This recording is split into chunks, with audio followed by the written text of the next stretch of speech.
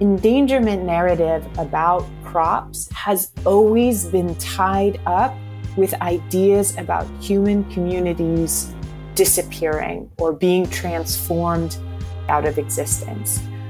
So often the conservation work has focused on the seeds while assuming that the inevitable trajectory for their cultivators is one of disappearance.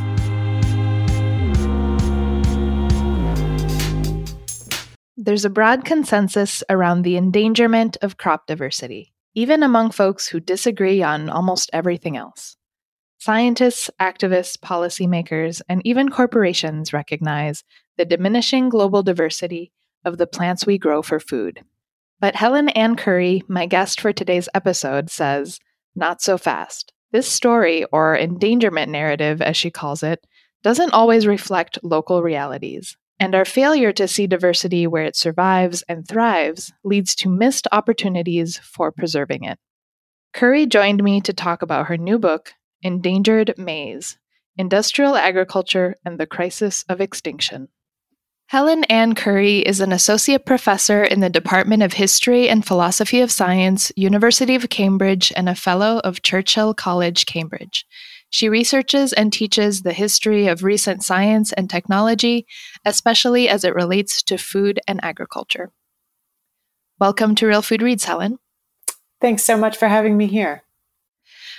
So let's talk about the title, Endangered Maize. I've read a lot of books about food and agriculture, and most of them do pretty much what I think they're going to do. You know, I look at the title, okay, Endangered Maize, Industrial Agriculture and the Crisis of Extinction. And I think, okay, this book is going to tell me how maize, which is another word for corn, by the way, is disappearing because of a number of threats, and probably emphasize how urgent this crisis is and why we need to act now to stop this from happening. Of course, I got a couple of pages in and realized, ooh, you're doing something different here. You're talking about the narrative of endangered maize. And I got really excited because this idea of the power of the stories that we tell is at the heart of our work at Real Food Media. Can you share some of your thinking around what you call the endangerment narrative? What is it and why you chose to write about it?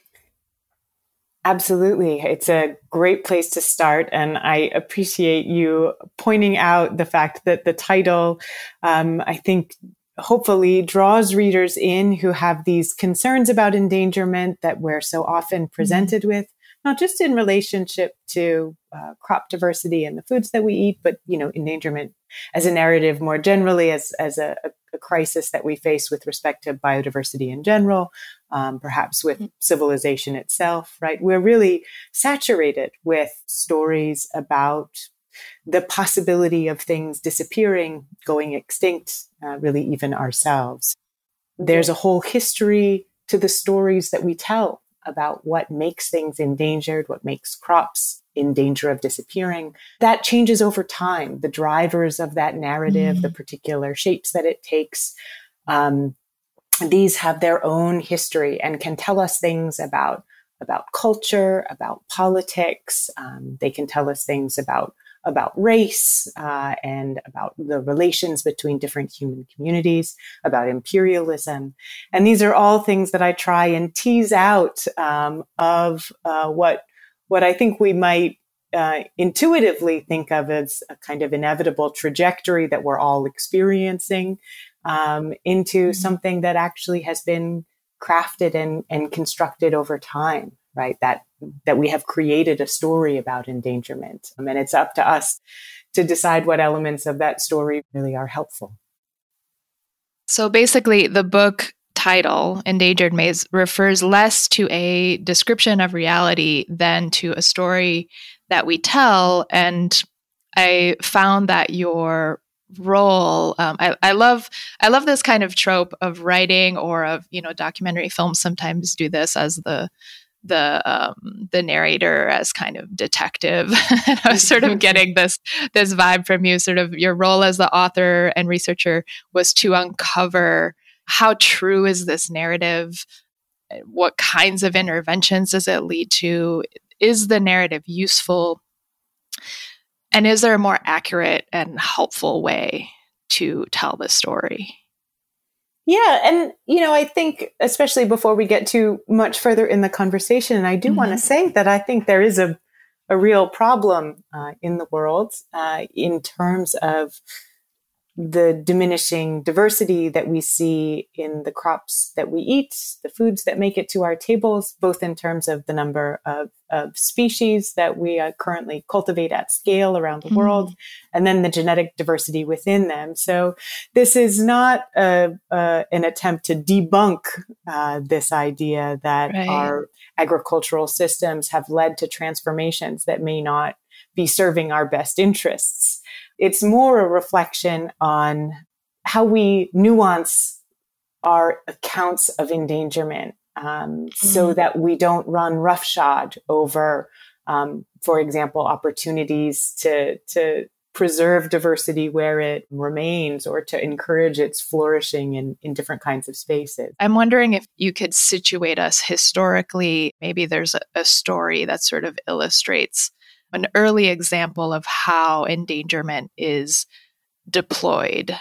I think it's really important to recognize that a common story that we hear about the industrialization of agriculture, the breeding of crops to be more productive, but also less genetically diverse, leads to a loss of diversity in crop species. That general account is one that has its early origins in the late 19th century, and which is entirely tied up with the emergence and intensification of plant breeding as a science and as a professional practice in Europe, especially also the United States and elsewhere in those later decades of the 19th century. And the idea very much was that professional breeders who were working with strains of particular crop plants would be perhaps hybridizing, but mostly selecting those from generation to generation, producing crops that would perform more predictably for farmers, including across a variety of different environments. And that practice of breeding and the kind of industrial production that developed alongside of it, an assumption that followed on from that was that it was in farmers' best interest to purchase or obtain the lines produced by professional breeders and put on the market by emerging seed companies, that they would have better outcomes as farmers if they did. So farmers would naturally transition to the varieties being put out by breeders, with the effect that farmers would then abandon local lines that they had been growing in their region or that they'd been saving on their farm from year to year. So you have breeders producing ever more predictable, uniform varieties on the one hand, and then you have farmers abandoning the more diverse, heterogeneous things that grew in different spaces as well. That's the sort of kernel of the early extinction narrative. This idea that farmers are abandoning crops in preference for breeders' varieties, that this is actually good for agricultural production. And yet it created a kind of worry for breeders and for others involved in agriculture, because they saw farmers' earlier varieties as actually the origin point of a lot of the good traits that they might want to see in future varieties. So they wanted to create a particular kind of urgency around making sure farmers' varieties didn't disappear, even if they weren't going to be grown in the field anymore. So in the 1880s and 1890s, you see breeders in Europe making calls for governments and states to be collecting farmers' varieties and making sure that they would exist such that breeders and other researchers would be able to use those in the future, right? So this, what eventually grows into a notion of seed banking, has its roots in a way in the need to create urgency about the loss of farmers' varieties as a resource for the production of improved seeds. I think what you're describing is so important and points to a paradox that I think is often lost that industrial agriculture depends on, in fact, depends on the persistence of a quote unquote traditional agriculture, or at least the seeds that are maintained by traditional agriculture and traditional farmers. Um, and so the paradox is that, you're saying that these commercial seeds and these hybrid seeds are being promoted as superior, as more modern than quote unquote primitive varieties, and that farmers are encouraged to adopt them. And yet the more they do, the more there is this concern and this fear about the loss of the seeds that are the foundation of commercial seed varieties that drive industrial agriculture. Absolutely. And I think, to be honest, that's the paradox that initially drew me into thinking about this topic, thinking about the ways in which the development of certain aspects of agro-industry really depended on an underlying kind of alternative, right? Although it's also possible, I think, to break apart some of those categories that you just even pointed to in your comments. I think you said so-called primitive varieties. Of course, a whole language of modern and traditional emerged around the emergence of plant breeding, feeling that there had to be a way to distinguish quote unquote improved or modern varieties of plants from all that had come before. I'm finding it difficult not to say quote unquote around pretty much everything that I say in this conversation. Yeah, it's really challenging because, well, those categories do work for us in so many ways, but I think it is problematic, obviously, to say that there is some dividing line between what makes a crop variety modern and not, right? Obviously, the designation of certain seeds as seeds of modern varieties was, at the time that language was introduced, about a kind of castigation of older methods as not appropriate for industrializing agricultural ambitions, right? The important point to take away there, I think, is about the artificiality of those boundaries. When we say that there's a paradox that the so-called modern agriculture depends on so-called primitive seeds, it's also important to recognize that fundamentally these are all seeds, right? There's a continuum of diversity and a continuum of varieties existing across time.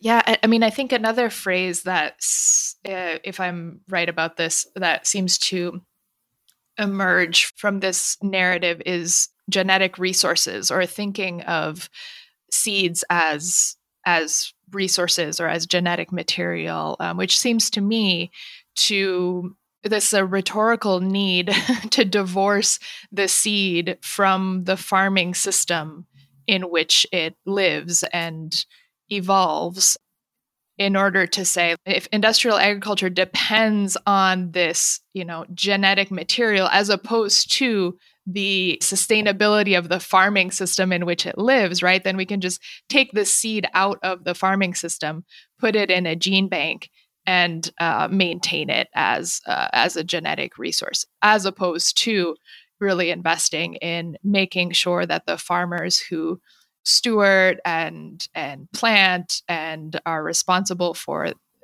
maintaining that seed are able to make a livelihood and stay on the land and maintain their communities and the systems within which these seeds exist. Yeah, and I think you're absolutely right. I think genetic resources, for me, thinking about this history, it's been important to think of that as a category deployed at certain times by particular individuals and institutions to encapsulate the worldview that you've just described, which I might think of as also kind of extractivist, or the historian Christophe Benoit calls it the resourcist worldview. But the idea that certain natural materials are resources for industrial development that can be extracted, and that once one starts viewing something in that way, a different set of kind of relations are entailed on it. On the one hand, we talked about this concern at sort of the emergence of this endangerment story, that the adoption of hybrid, or again, quote unquote, modern varieties would lead to a loss of traditional seeds or genetic material that is the foundation of these modern varieties.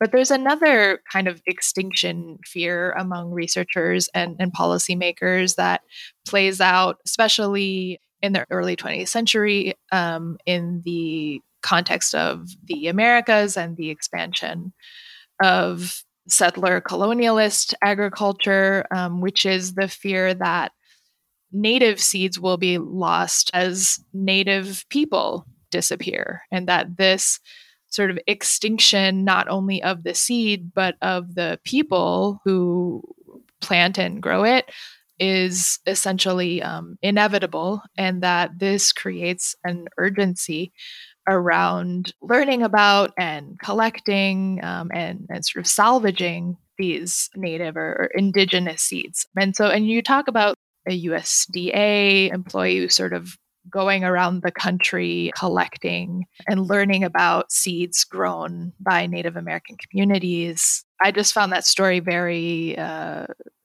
illustrative of a lot of the things that you're talking about, which is that easily, you could imagine this knowledge being used to sort of help strengthen indigenous farm economies. But of course, the idea is, in a way, precisely the opposite. The project was intended to make sure that settler colonialist agriculture could continue to expand as native communities inevitably within that narrative disappeared. I'm so glad that you brought this up, because it circles back to where I sort of started in terms of reflecting on the endangerment narratives, because what I hope readers take away from the book, especially in terms of thinking about the frequency with which we hear accounts of losing diversity in the foods that we eat. The thing that I want people to see is the extent to which, even though often not explicit, the endangerment narrative about crops has always been tied up with ideas about human communities disappearing or being transformed out of existence. So often the conservation work has focused on the plants, on the crops, on the seeds, while assuming that the inevitable trajectory for their cultivators is one of disappearance, right? And that's where the story that you referred to in chapter 1 of collectors traveling to Native American communities in the early 20th century, interested in obtaining their varieties of maize, also other crops. And as you've said, settler colonial assumptions there about a certain kind of inevitable passing and the racism inscribed in that, which then, of course, is part of the collections themselves that survive as a result of that, right? They were extracted from communities who didn't receive the resources that they could have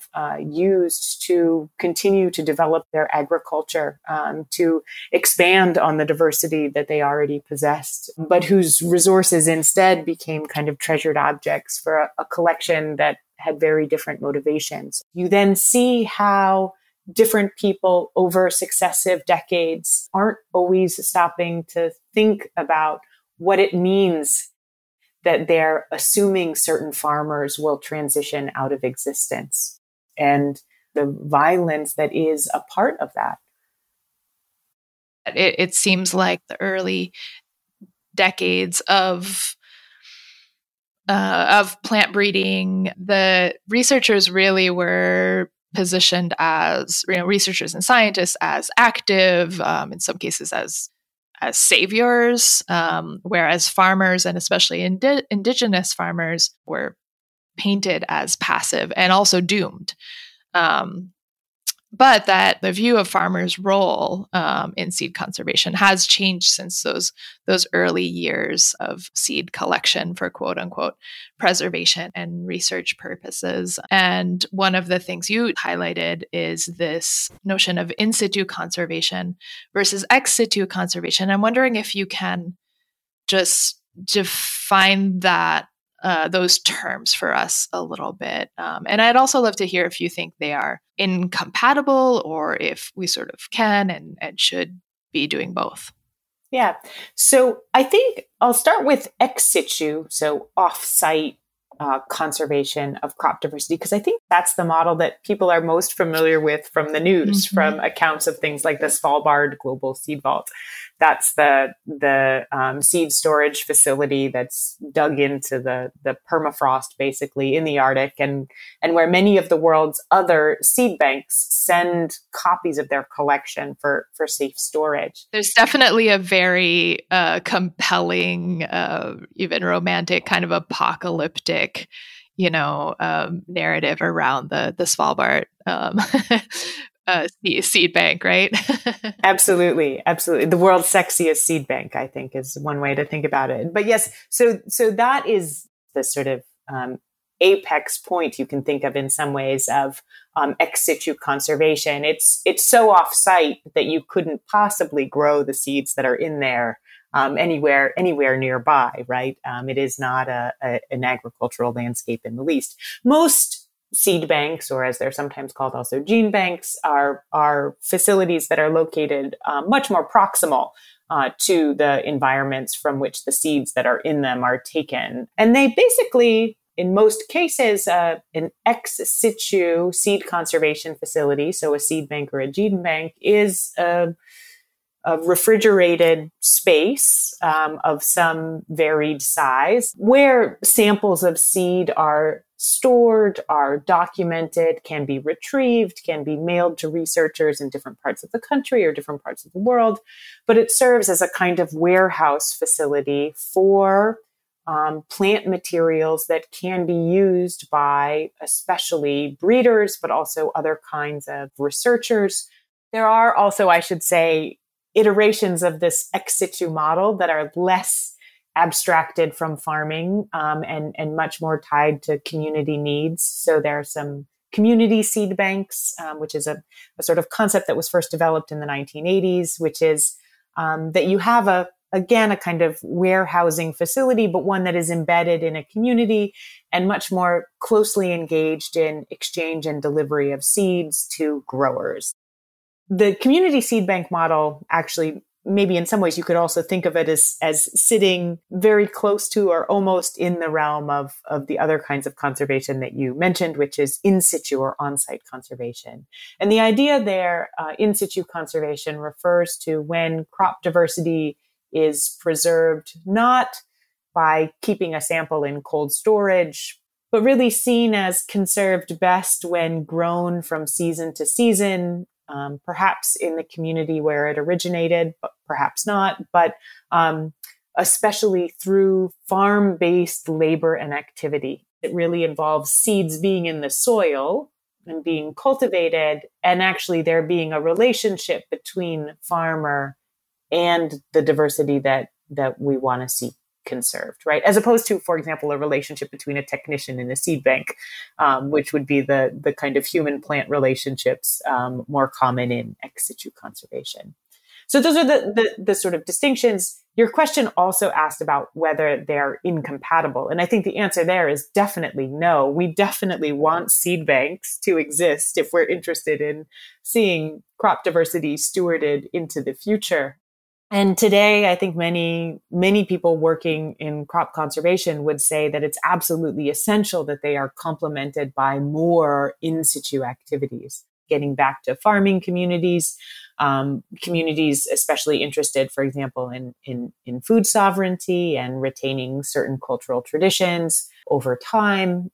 One of the key differences, I think, tell me if I'm right about this, between ex situ and in situ conservation is that if you take the seed out of its context and put it in a bank, it becomes kind of, static or just kind of frozen in time. Whereas if it's being conserved, in the field, it is, by definition, it is in the world, it is evolving, it is adapting, it's changing through many different variables. And that's precisely what, at least farmers need it to do, is to change and to adapt. Can you speak to that difference. I think this also speaks to this notion of diversity as static versus not. You talk about how endangerment narratives tend to presume that we have all the diversity that we're ever going to have and it can only decline, as opposed to diversity being something that can be and is constantly generated and can be increased. Yeah, especially I should say with respect to crops. That's Right. the claim that I'm making there. I mean, I do think we are living through a biodiversity crisis more generally, and I wouldn't want to take away from that. But I do think with respect to crop diversity, for exactly the reasons that you've already pointed out, it does make sense to think of the possibilities of generating new diversity and of making sure that communities have the resources and the support that they need to continue developing crops. I think there's an amazing subset of social science research on seed systems, which show just how dynamic what we tend to kind of ossify as traditional crop systems are in fact these dynamic centers of exchange and transformation. And so the possibilities, not just of saving diversity or preserving diversity, but actually generating new possibilities and opportunities are certainly there. And so, yeah, I think that is a meaningful contrast between this notion of seeds being kind of frozen in time in a bank versus part of heterogeneous and ever-changing systems of production. I'd also just point out, because I think this is quite interesting and I think it's often missed, seeds aren't not entirely static, genetically speaking, in the seed bank. And so curators of seed banks have to spend a lot of time thinking about whether and how the genetic composition of the materials in their collection are changing. There are some people who think that because seeds are always slowly dying in storage, and because the ones that survive longest are the ones that would presumably have more tolerance of storage conditions, that over time, the seeds that are saved as samples in seed banks are actually the seeds that are adapted for storage, basically, for the freezer. That's really fascinating because, when I think of selecting seeds that will store better, what are they not being selected for? Which is, drought tolerance, flood tolerance, all kinds of things that are happening, especially in with climate change. Yeah. But maybe good for a mission to Mars. There you go. Your chapters are divided by different tasks that you describe as the basic elements of crop conservation today. The tasks that you outline: collect, classify, preserve, copy, negotiate, evaluate, and grow. What I find interesting is that you really do move from your introduction, which is really around narrative and stories around endangerment and these sort of big ideas around conservation, into these very practical tasks and describing sort of the labor involved. Why did you choose to divide up the book in this way? In telling a history of science, one of the things that I find in my work, and I am a historian of science, I really like to put labor and work practices at the forefront. So I think we tend to think of science as a history of ideas.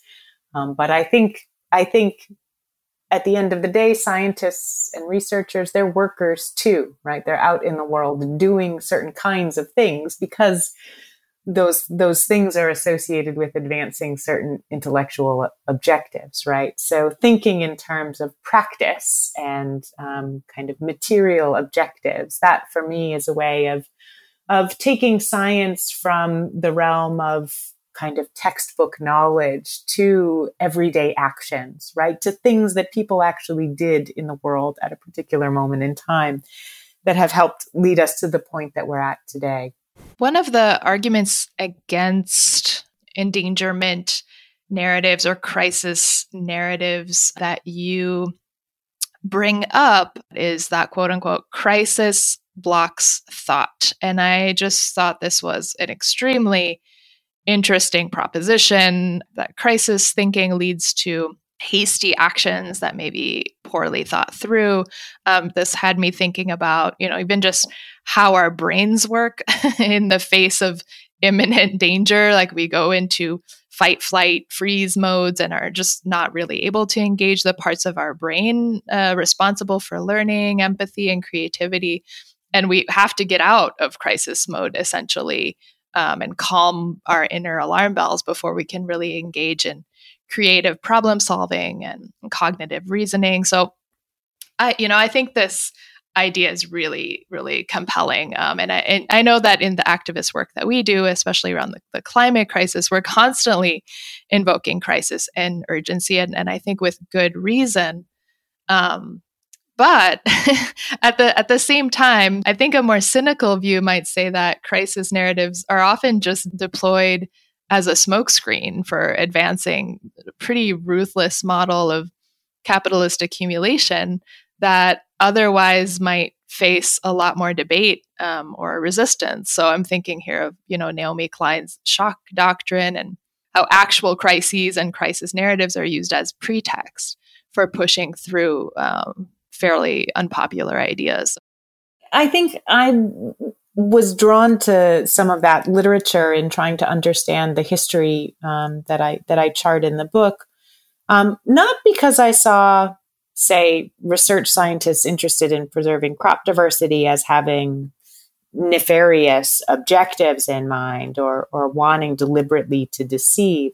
I think I was more interested in the way in which a fixation on the urgency, the repeated claims of we have 10 years left, we have 5 years left, extinction is imminent, drove a sort of urgency to the salvage mission of collection, made possibly more difficult options that would be, say, more farmer focused, unpalatable because they didn't seem to address the crisis, the urgency of the moment.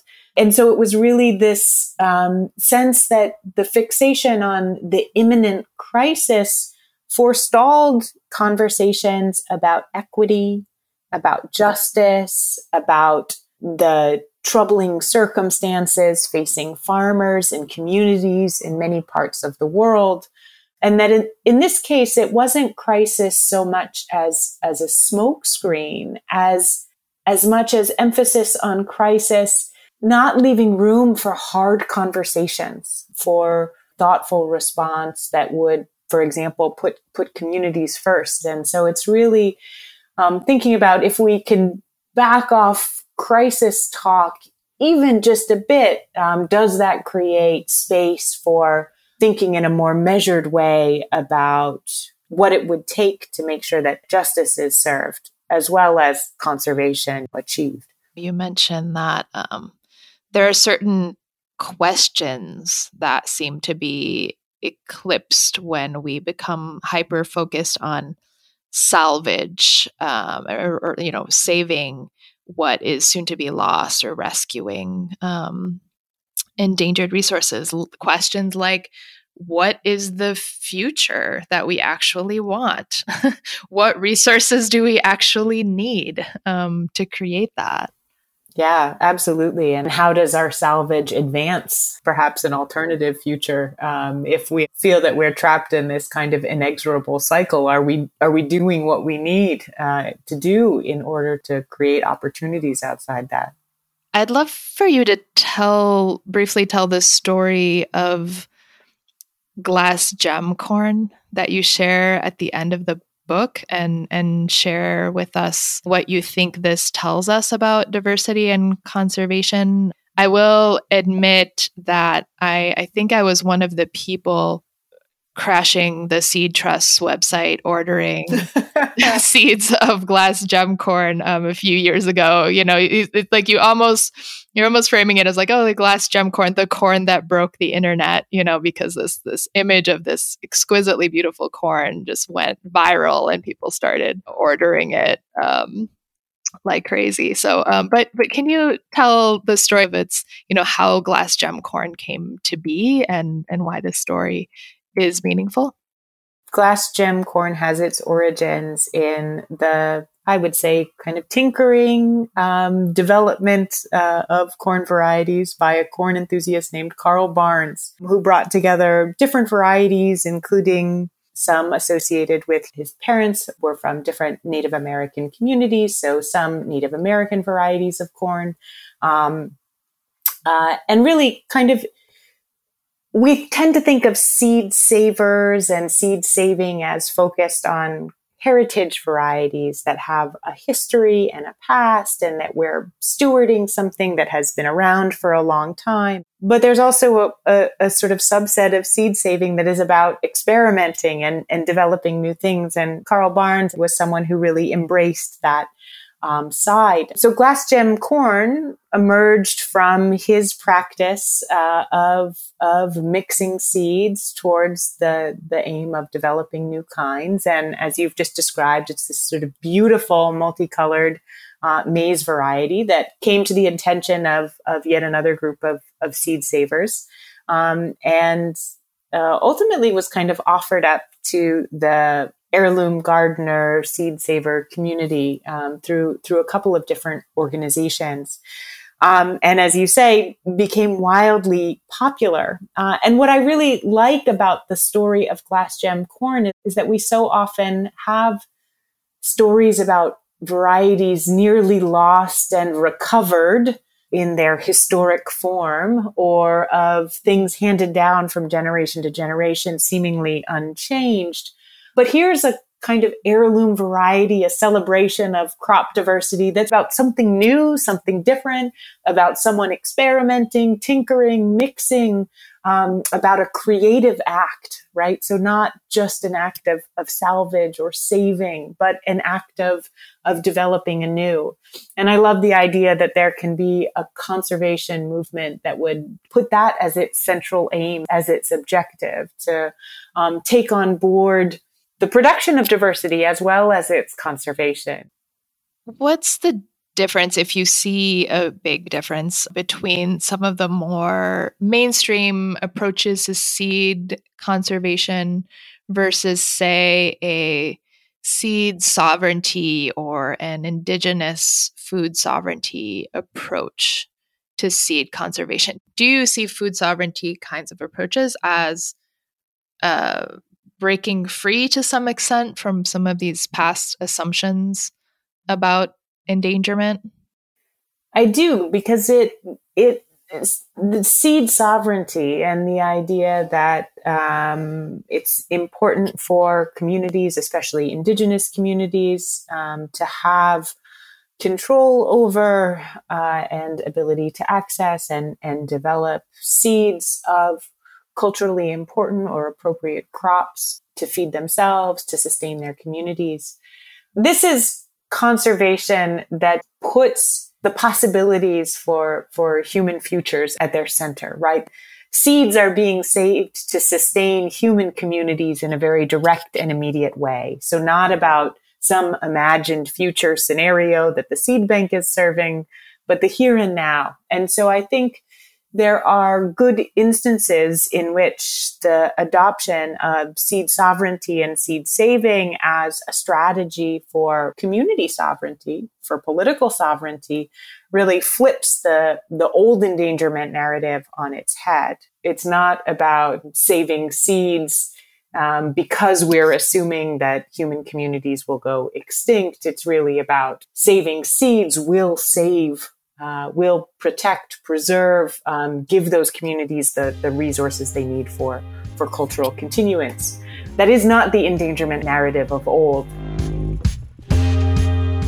Thanks for listening to the Real Food Reads podcast. Join the book club and find out about future book selections, author interviews, and other resources at realfoodmedia.org. To listen to Real Food Reads and our sister podcast, Foodtopias, look for Real Food Media wherever you get your podcasts. You can also support our content and access premium content and bonus episodes on Patreon.